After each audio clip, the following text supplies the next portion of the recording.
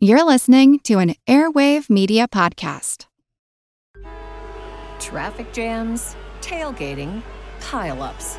Ugh, the joys of driving. How could it get worse? The federal government wants to have a say in what you drive.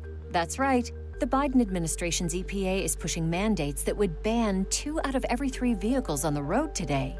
Don't let Washington become your backseat driver. Protect the freedom of driving your way. Visit EnergyCitizens.org. Paid for by the American Petroleum Institute. My name is Greg Jackson. I'm a PhD-holding historian, a professor, and the creator of History That Doesn't Suck, a podcast that makes legit, seriously researched American history come to life through entertaining stories. Join me for a chronological telling of the United States story, from the Revolution to fractious Civil War, tenacious inventors, brave reformers, and more. With more than 100 episodes, you can already binge listen your way from 1776 to the early 20th century. Listen to History That Doesn't Suck on Spotify. It's a long way to Tipperary. It's a long way to go. It's a long way to Tipperary, to the sweetest girl I know. Hello everyone, and welcome to History of the Great War, episode 54. This week, I would like to thank the people who have left iTunes reviews for the show over the last month. And that's Andrew from Australia, 3812GW Gate, -12XSE, PJ Pahira, and Enrico Palazzo from the United States. Good job on those names, guys. They were really hard to say. Thank you all for taking the time to write a review for the show. It helps us a lot. This week is going to be sort of a review episode, and an episode to try and tie a bow on the Western Front for 1915. Even though it is only the second week of October, this will be our last episode chronicling the events of the Western Front in 1915. After the battles that ended in October, both sides would just be too exhausted to resume any large offensive operations for the rest of the year, and so that gives us time to catch up with events elsewhere for the remainder of our 1915 episodes. In this episode, we will start by talking about the consequences of the failures of the British and French in their fall offensives. First by looking at the casualty figures, and then by looking at how it changed both countries. For the British, that means a change in command at the very top of the army. And for the French, it means a new government. And for Kitchener, it means less power in London. We will close out this episode by taking a step back to examine the Western Front as a whole in 1915, and find out why it is in some ways a forgotten year. So let's start with some numbers, the casualty numbers from the attacks in Artois, Champagne, and Loos. In the action at Champagne, the French had lost 143,000. In Artois, another 48,000. At Loos, the British lost 61,000, so that comes up to about 250,000 all told. And for all of these losses, they had gained, at most, a mile on a few areas of the front. The Germans had lost 141,000 total men, and this isn't nothing.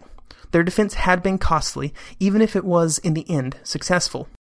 They had been able to hold on to the most important positions along the front after the fighting, and this was very important. But most importantly for the Germans, their gamble of sending so much strength to the east had not been punished properly by the British and the French.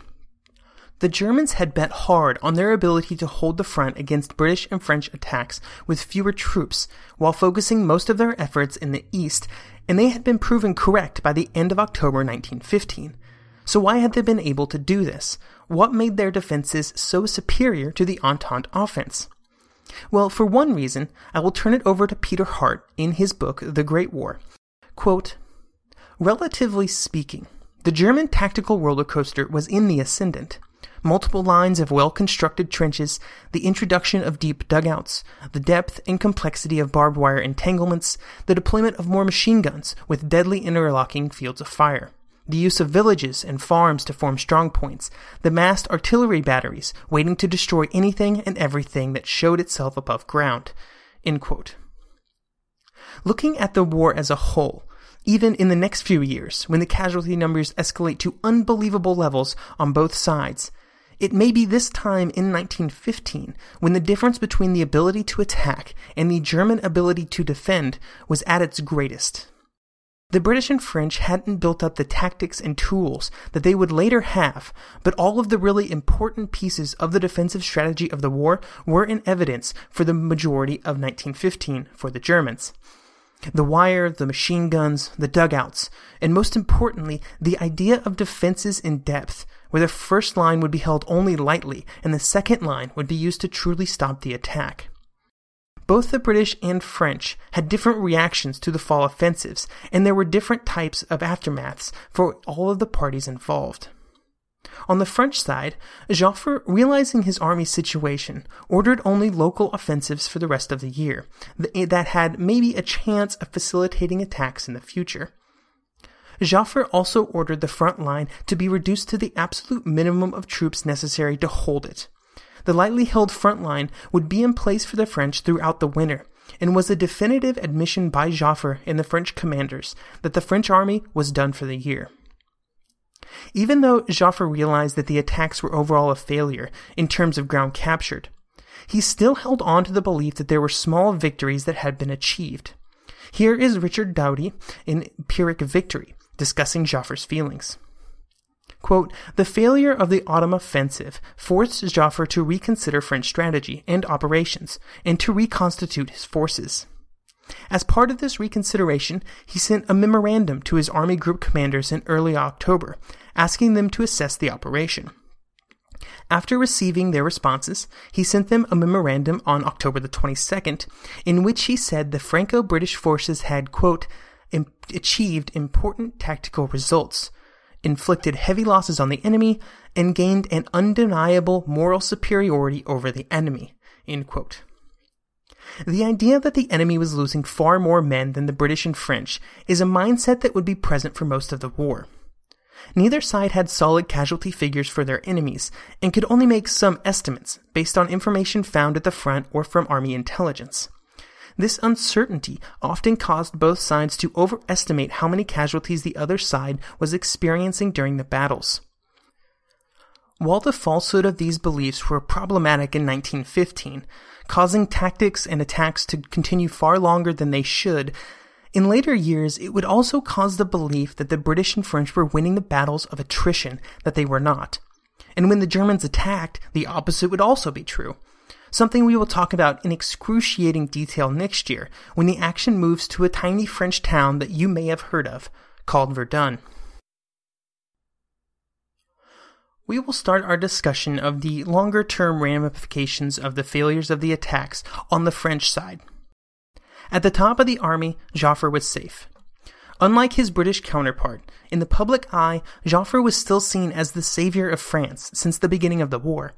And during the first year of the war, he had used his considerable political skills to build up an arsenal of political capital and connections that assured, at least for now, his position in command of the French army. Other parts of the French government were not as lucky. On October 29th, the Viviani government fell in Paris, the first French political casualty of 1915. Before October 29th, there had been 2 different votes in the Chamber of Deputies that would have toppled the government.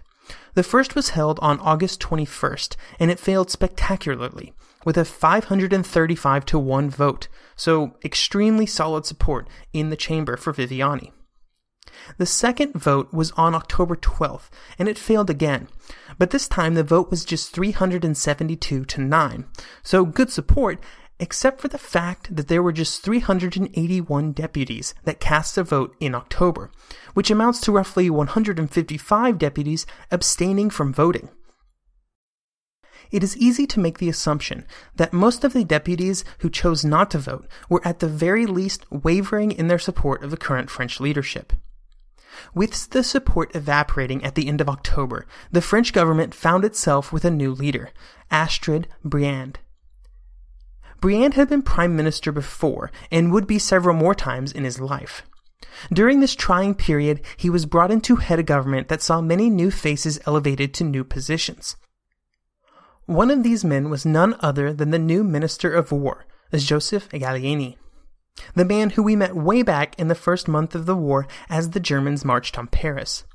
Gallieni had commanded the French Sixth Army, which played the crucial role in the Battle of the Marne. Joffre saw the changing government as a good time to bring up a topic that he had been pushing for since the beginning of the war. His idea was that he should be put in charge of all French armies. You may be thinking that he already was, and that's an understandable misunderstanding. Up to this point, Joffre had been in command of the French troops on the Western Front only. The troops that were sent elsewhere, like say Salonika or Gallipoli, were outside of his sphere of influence. Under Joffre's new plan, he would be put in command of all of them, which would give him the ability to make sure that all troops were focused on the Western Front, where he believed the war would be won. Joffre had Viviani and Poincare's support before the changing government, and Briand proved to be a bit harder to win to his side. Joffre brought up the topic off and on for about a month, until November the 24th, when he threatened to resign if he was not, in his words, giving the liberty to fulfill his responsibilities fully. This was a very thinly veiled complaint against Gallieni, who Joffre felt was trying to run the war. With this threat on the table, Joffre got his wish on December the 1st, and would be put in overall command of all of the French military. While Joffre was probably as good of a candidate as anybody for this post, and I'm sure that his threatened resignation moved things along a little bit, there was another reason that the French politicians finally gave in to Joffre's demands. There were growing concerns within the French government that a politician like the Minister of War should not be in overall command of the army, because the minister was, technically, accountable to the Parliament and could be replaced if he did not comply with their wishes for answers and specific actions. This hadn't been a problem when the war started, and there was so much support within the government for the war. But as the war drug on and there began to be concerns within the Parliament, the fact that the Minister of War had to answer their questions could become a problem, and it was best to take care of it sooner rather than later. So as the calendar year ended, the French government found itself with a new leadership team, while Joffre found himself with even more power, even though all of his plans for the last year had been a set of complete failures. Weird things happen in war, I guess.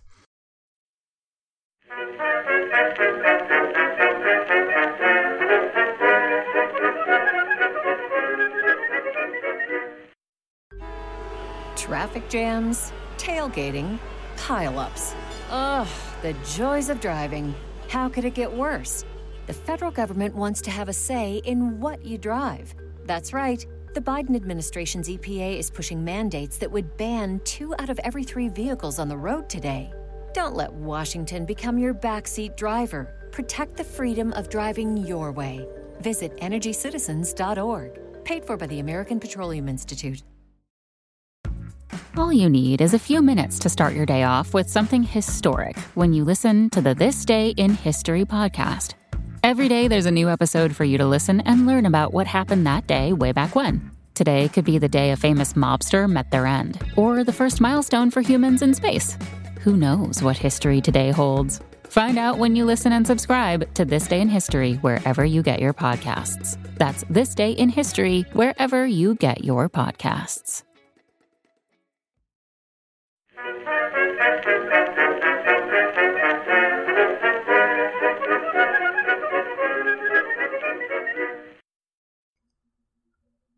On the British side, Loos marked the end of an era for several different reasons. First of all, it was the first large battle for the men of the new army, and overall they had performed as well as anyone could be expected to. They were volunteers that had came into the army after the war had started, and after less than a year of training they had performed their jobs on the battlefield, even if they were doomed to fail from the start. The British had entered the war with a small professional army, and now they were finally beginning to field the large number of conscripts, just like the rest of the armies of Europe. The failure at Loos also marked the end of another era, and that was the command of Sir John French. He had been slowly losing support back in London for several months, and the failures of the summer and fall had taken their toll. After the battle ended, Kitchener wanted an explanation from French on why the attack had failed so spectacularly, and French would be relieved of his command shortly afterwards. He would be put in command of home forces back in London, and his position would be taken up by none other than the commander of the First Army, General Haig. in To End All Wars, Adam Hochschild explains what happened after French was relieved. Quote, French would be ennobled with Viscount of Ypres and of Highleik, County Roscommon. He remained popular with British troops, thousands of whom lined the road, cheering wildly when he left his headquarters for the last time in December. End quote. This is probably as good a time as any to take a look back at French's command. He had been put in command of an army that was minuscule by continental standards, and an army that had seen very little but colonial wars for the last 50 years. A small professional army that was entirely unprepared for the realities of modern war, with tiny numbers of artillery and machine guns. The Battle of Mons and the long retreat should be considered a great success, if only because the small British force still existed at all as a fighting force. The British, entirely outnumbered, had retreated in good order, and French had played an important role in leading the army during this time period. He was cautious, maybe too cautious in some cases, and he has been criticized for his pessimism. But part of that pessimism saved the British army by constantly resisting the idea that they should turn and fight. Unfortunately, while my comments about French have up to this point been very positive, after the front became more static, my compliments for French become fewer and further between. French and the British army were completely unprepared for the situation in which they found themselves in, and French persisted in his desire to attack during 1915, when the British army had very little chance of making a real difference, and when the British government was looking elsewhere. Overall, just as a general statement, French did not adapt to the war very well, if at all. Late in 1915, after everything that the armies had went through, French's headquarters would write a memo that would state, quote, "The introduction of the machine gun has not, in the opinion of the General Staff, altered the universally accepted principle that superior numbers of bayonets closing with the enemy is what finally turns the scale." End quote. I'm just going to let that one sit there for a second. This statement obviously ignores everything that the armies of 1915 had been learning for over a year. In the end, though, it is important to judge people against their contemporaries, and not against some ideal of a mastermind of warfare. So when you compare French to the other commanders from 1914, he stacks up pretty good. On the Western Front, it's difficult to say he did worse than Joffre. I would argue that if their roles were reversed, Joffre's seeming constant need to attack would have caused him to do worse than French did with the British forces. The British commander would probably rank higher than any other Entente commander on the Eastern or Italian fronts, and higher than Conrad in Austria. I realize I'm rambling on a bit here, so let me just get down to my final thoughts on Sir John French as a commander of the British forces on the Western Front, since we probably won't be talking about him again anytime soon. He was a commander that found himself far out of his depth, in a situation that none of his training and experience prepared him for. He was unable to fully adapt his methods to the new realities of warfare, a problem that all of the commanders during the war shared. He was poor at politics, popular with the troops, but at the end of the day, he failed in his mission to win the war. Sir John French was not the only high-ranking British officer who was affected by the events of 1915. Another was Lord Kitchener.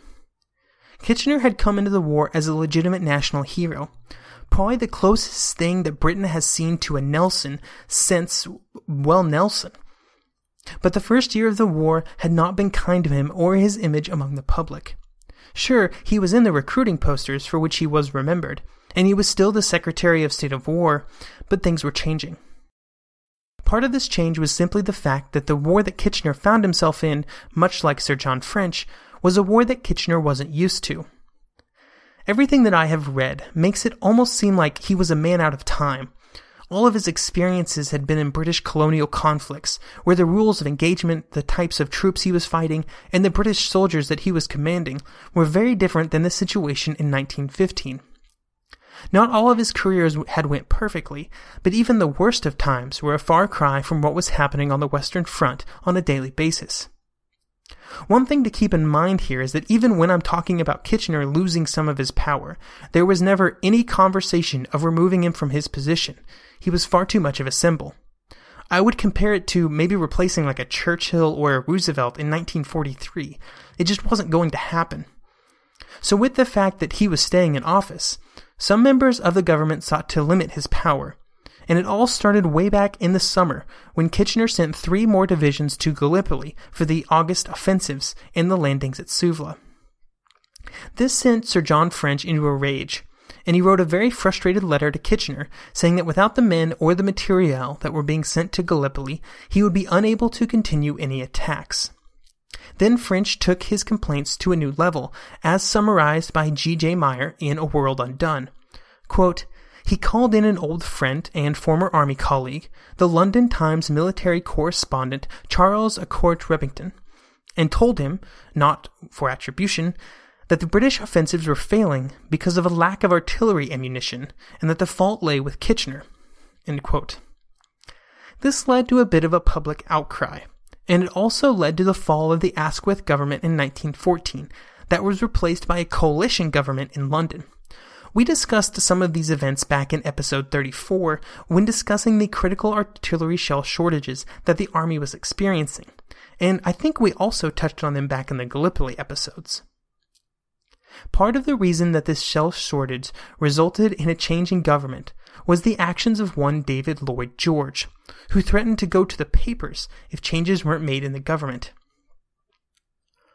With the nudge from Sir John French, and the additional nudge from David Lloyd George, and the public outcry as a result of the stories in the papers, Parliament passed the Munitions War Act, the most important outcome of which was the creation of the Ministry of Munitions, which was under the leadership of, who would have guessed it, Mr. Lloyd George. One of his first actions was to drastically reduce the autonomy of the arms industry and its workers, passing regulations that, among other things, outlawed any strikes or work stoppages in war-critical industries. So how does this relate to Kitchener? We were talking about Kitchener after all. Well, up to this point, it was his office that had been responsible for the manufacturing of munitions, and as such, his office that took the bulk of the blame for the shell shortages. This would be one of the first things removed from Kitchener's purview, but not the last, even during 1915. Toward the end of the year, General Haig's former Chief of Staff, Robertson, was appointed to the position of Chief of the Imperial General Staff. This was a big move, because Robertson wasn't just a person that would take orders from Kitchener. Instead, in a negotiated agreement between Kitchener and Robertson, he would have a great deal of power that were formerly in the hands of Kitchener. Robertson would be the one communicating with the political leadership on status updates and plans, but he wouldn't be able to sign strategic orders on his own. That would still require Kitchener's signature. This change cut down Kitchener's political influence and his ability to act independently. These changes were the first set of powers to leave Kitchener's hands, and probably for the best. We will move on now from the hero of Khartoum, but be prepared for a much longer and more detailed discussion of Kitchener's life and legacy next year. Now that we have finished with the outcomes of the fall offensives, let's take a step back and talk about the Western Front as a whole. As I mentioned at the beginning of this episode, this will be the last episode on the Western Front for the rest of this year, and because of the lack of action, we will spend the rest of the year elsewhere, so this is as good a time as any to do a review of the war from the trenches in 1915. In my mind, the Western Front in 1915, and also 1917, but we'll get there eventually, gets the short end of the stick.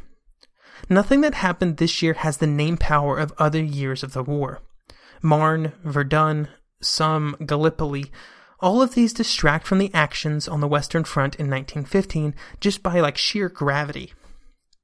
When you boil down the outcomes of all of the actions, the conclusion to be drawn is that everything that happened in the West was a collection of failures on both sides that didn't accomplish anything other than to begin the cycle of attrition.